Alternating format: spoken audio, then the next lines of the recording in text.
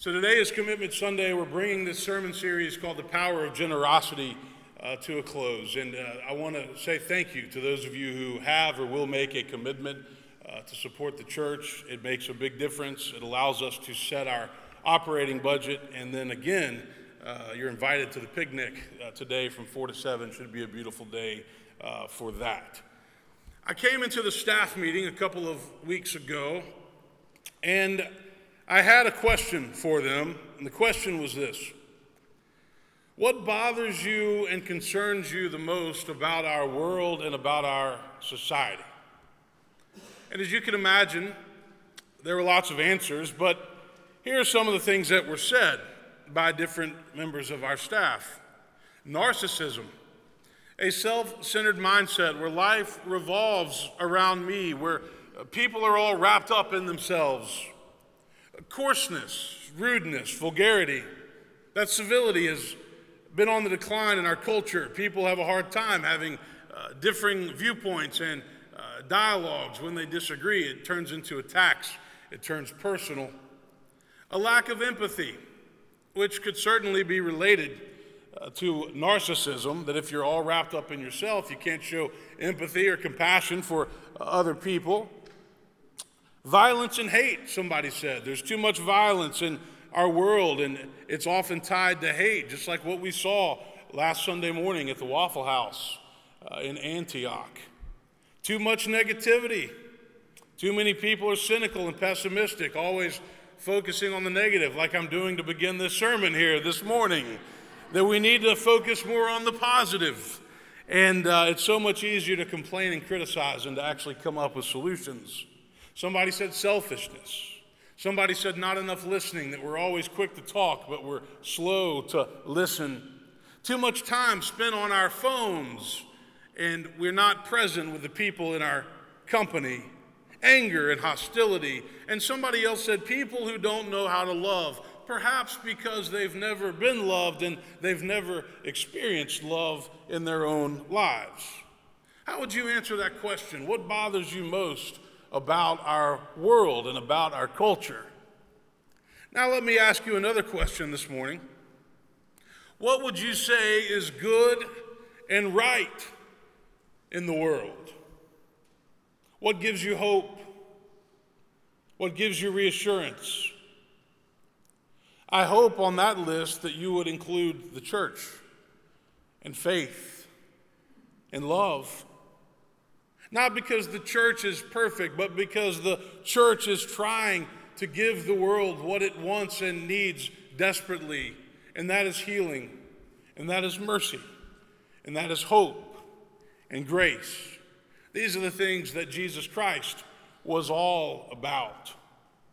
You've heard our scripture this morning many times before, taken from Matthew 25. Jesus says, when the Son of Man comes in all his glory, all the angels with him, he'll sit on the throne of his glory, and all the nations will be gathered before him. He'll separate people one from another like sheep and goats. The king will say to those at his right hand, "Come, you that are blessed by my Father, inherit the kingdom prepared for you from the foundation of the world. For I was hungry, and you gave me food.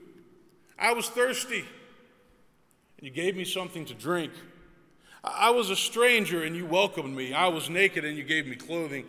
I was sick, and you took care of me. I was in prison, and you visited me."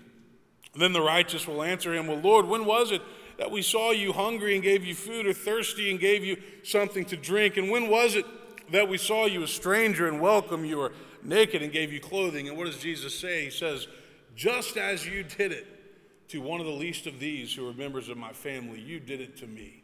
Just as you did it to one of the least of these members of my family, to one of the people that you might not ever suspect, you did it to me. Now this passage is uncomfortable. Why? Because there are many times in all of our lives when there are people that we could have helped, people that we could have stopped and made a difference in their lives, and for whatever reason we chose not to do it. We could have done something to make somebody else's situation a little bit better, but for whatever reason, we chose not to do it. But I don't think that this passage is about guilt. I think this passage is a call to action for Christ Church. This is what we're called to do in this world.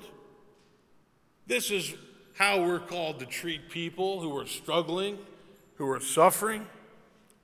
At Princeton, I had the chance to study under a guy named Darrell Guder. He was a professor of missiology, very smart guy, became the academic dean there, but he was known way back in the day as being on the forefront of what's been called the missional church movement.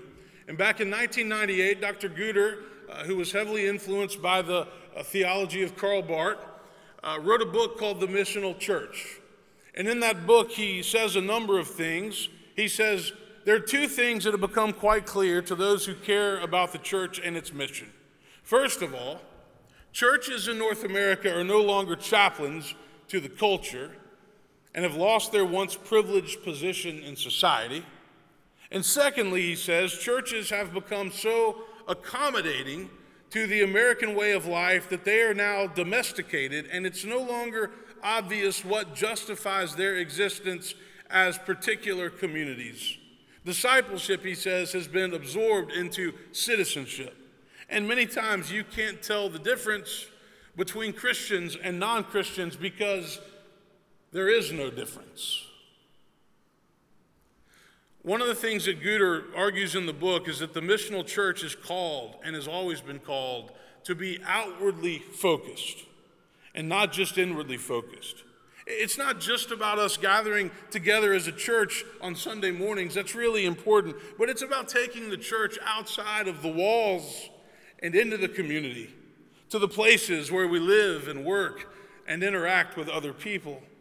And so what happens here on Sunday morning is really important, but it should equip us and challenge us and inspire us to go out into the world and to embody the love of Jesus Christ in the way that we live. Reggie McNeil puts it this way: God has a mission in mind that everyone can participate in, which is a far cry from a church culture that only gathers on Sunday to watch a few people exercise their gifts. Now, of course, hearing a good sermon is important, and some weeks it's good, some weeks maybe not. And of course, hearing beautiful music like we have heard this morning with Sam and with the choir, of course that's important. Of course, having Sunday school classes and kids' Sunday school, all of that is important, but that's not the ultimate goal. We must take the mission of the church out into the community to serve and change lives. The missional church acknowledges that North America, the United States, used to send missionaries all over the world, and we still do as a church. We go to Haiti and Guatemala and Africa and lots of places, Puerto Rico. But now, America has become a mission field.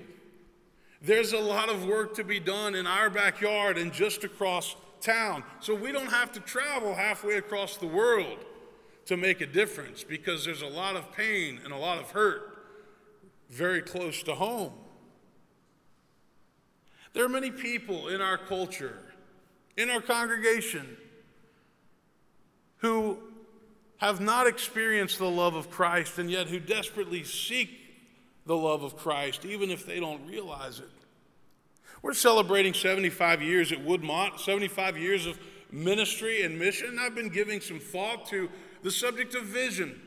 What do we want to do in the future? I mean, it's one thing to celebrate 75 years of history, and it's been great and grand, but what is the future going to look like? How are we going to stay strong and healthy and vibrant? And so I've identified what I would call 5 vision areas that I believe we need to make sure as a church that we keep these things strong. And the times in Woodmont's history when it's been a healthy, thriving church, those are the times when we've kept these things strong. The times when we've struggled have been the times when these things have slipped. So let me share them with you this morning. The first is worship. Psalm 100 says, "Make a joyful noise unto the Lord, all the earth." Woodmont has always been known for strong worship. Woodmont is known for music and preaching and fellowship and hospitality. And so we want to make sure that all 3 worship services that we have on a given morning, 9:30 informal, 9:45 contemporary, 11 o'clock traditional, that we do it well, that we do it as well as we can. Because what's not important is which service you pick to go to. What is important is that you choose to worship, because that is the place where we are charged. That is the place where we are inspired. That is the place where we are sent out into the world to take the message, to take the love of Christ, and to share it with a hurting and broken world. And yes, it's true that if we don't worship God, we will find something to worship in life, because human beings are wired to worship, and worship must be at the heart of everything that we do. The second area is spiritual formation. Now, years ago, we might have said adult education, but now we say spiritual formation, because spiritual formation happens in many different ways, and it's not a one-size-fits-all approach.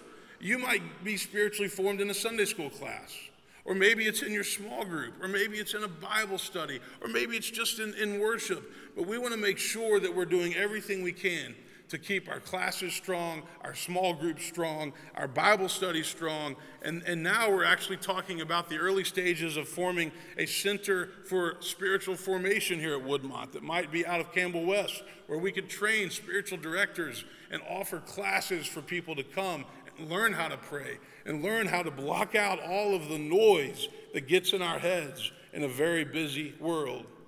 Part of being spiritually formed is learning to be generous, because you cannot be a good steward unless you are spiritually mature. The only way we can keep all of this going is if you and I support this church generously on a regular basis. We live in an age of spiritual emptiness. I think I heard Rick Warren use that phrase. And spiritual emptiness manifests itself in all kinds of forms. Addiction is a common answer to it. Depression is a common answer to it. But what that means is that there are people walking around in our midst that don't know why they are here, what their life is called to be about, what they are called to do. And we have to meet that need with purpose, because being spiritually empty is no way to live your life. The third vision area is mission and outreach. We want to continue to be a missional church in everything that we do. Our staff will start reflecting that this week with Steve LaForge joining our church as our mission field coordinator. He's retiring from his other job, and he's joining the Woodmont staff. But we want all of our members to use their gifts to serve and to give back in this community. Now, you've heard me refer to before what I call the Big Six, and this is not to exclude any outreach ministry, but we say that Habitat and Room in the Inn, the Nashville Food Project, the Morgan Scott Project, Guatemala, and Walk Through Bethlehem, those are 6 of our largest ministries. And so we want to make sure that those are healthy, because we've had a long history of supporting those and making sure that those are vibrant. We're currently adopting a local elementary school called Fall Hamilton. So if you want to go tutor and help those children learn, many of them live in poverty, down by the fairgrounds, that's where that school is, and we're in the process of partnering with them. But the bottom line is we want to make sure that mission and outreach remain a vital part of this congregation. The fourth vision area, children and families. I have 3 children. And I told you last Sunday that one of the reasons Megan and I give is because we want our kids to learn about God and to learn about Jesus and to lay that foundation for the rest of their lives. And many of our new members have come through our children and family ministry. And so we want to make sure that we're keeping that vital and vibrant and healthy.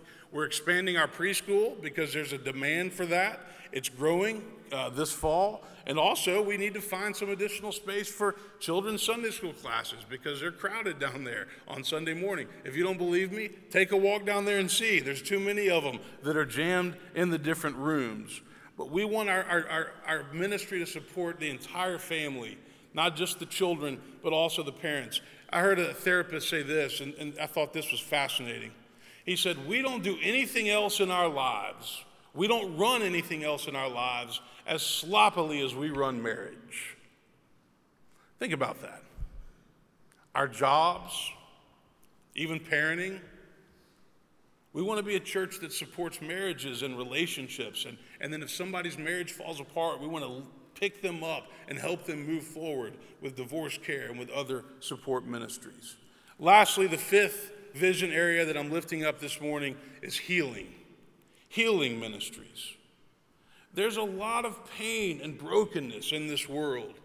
The church must be there to help and not judge. You know, Woodmont will continue to provide strong pastoral care for our members who are sick and who are going through difficult times.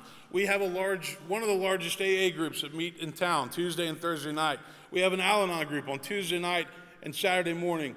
We have our Stephen ministry that continues to be almost maxed out, supporting people that are going through difficult times. The bottom line is there's a lot of hurt and pain in our world, and if the church cannot be a place where people come to offer their brokenness up and to get help, then where can they go? Divorce care is vital. Picking people up when they go through that horrible transition in life. Woodmont needs to be a place that stresses healing and recovery and rebuilding your life. Here's what I know as a pastor. There is so much pain and brokenness in this world. And there's illness, there's cancer, depression, loneliness, divorce, addiction, financial hardships. I believe with all my heart that this church must be a place where people can heal. It must be a place where people can bring their brokenness and find support. The church must be a place that intentionally looks at the needs of the community, things like hunger and poverty and housing, lack of education, spiritual emptiness, and we must do our best to give solutions to those issues. I think Rabbi Harold Kushner was right when he once said this. He said, "I've been a rabbi for a very long time. I've dealt with a lot of people who are hurting, women whose husbands have died or had left the marriage, people grieving the death of a child or the loss of a job, people whose deteriorating health left them unable to do the things that they once enjoyed. In every case, I gave them one rule, and it almost always worked. The best way to feel better about yourself is to find someone else to help. The best way to feel better about yourself is to go find someone else to help. Find someone else that you can take by the hand and guide to a better place. You will not only help that person, but you will also help yourself. You will make yourself strong. You will feel better once you've reached out and helped somebody else. There's great wisdom there. Think about that. This is what the church is called to do. This is what the church is called to be. Jesus said, I was hungry and you gave me food. I was thirsty and you gave me something to drink. I was a stranger and you welcomed me. I was naked and you gave me clothing. I was sick and you took care of me. I was in prison and you visited me. Yes, just as you did it to one of the least of these who are members of my family, you did it to me. Henry Nouwen, a great spiritual writer, says this. He says, beneath all the great accomplishments of our time, there is a deep current of despair. While efficiency and control are the great aspirations of our society, the loneliness, isolation, lack of friendship and intimacy, broken relationships, boredom, feelings of emptiness and depression, and a deep sense of uselessness fill the hearts of millions of people in our success-oriented world. How right he is. Thank you for your support of this congregation. Thank you for your generosity. Thank you for giving back and for making a difference. Remember, the church is here to give hope to the hopeless. But guess what? At any given time, we might be the ones who need it the most. Amen.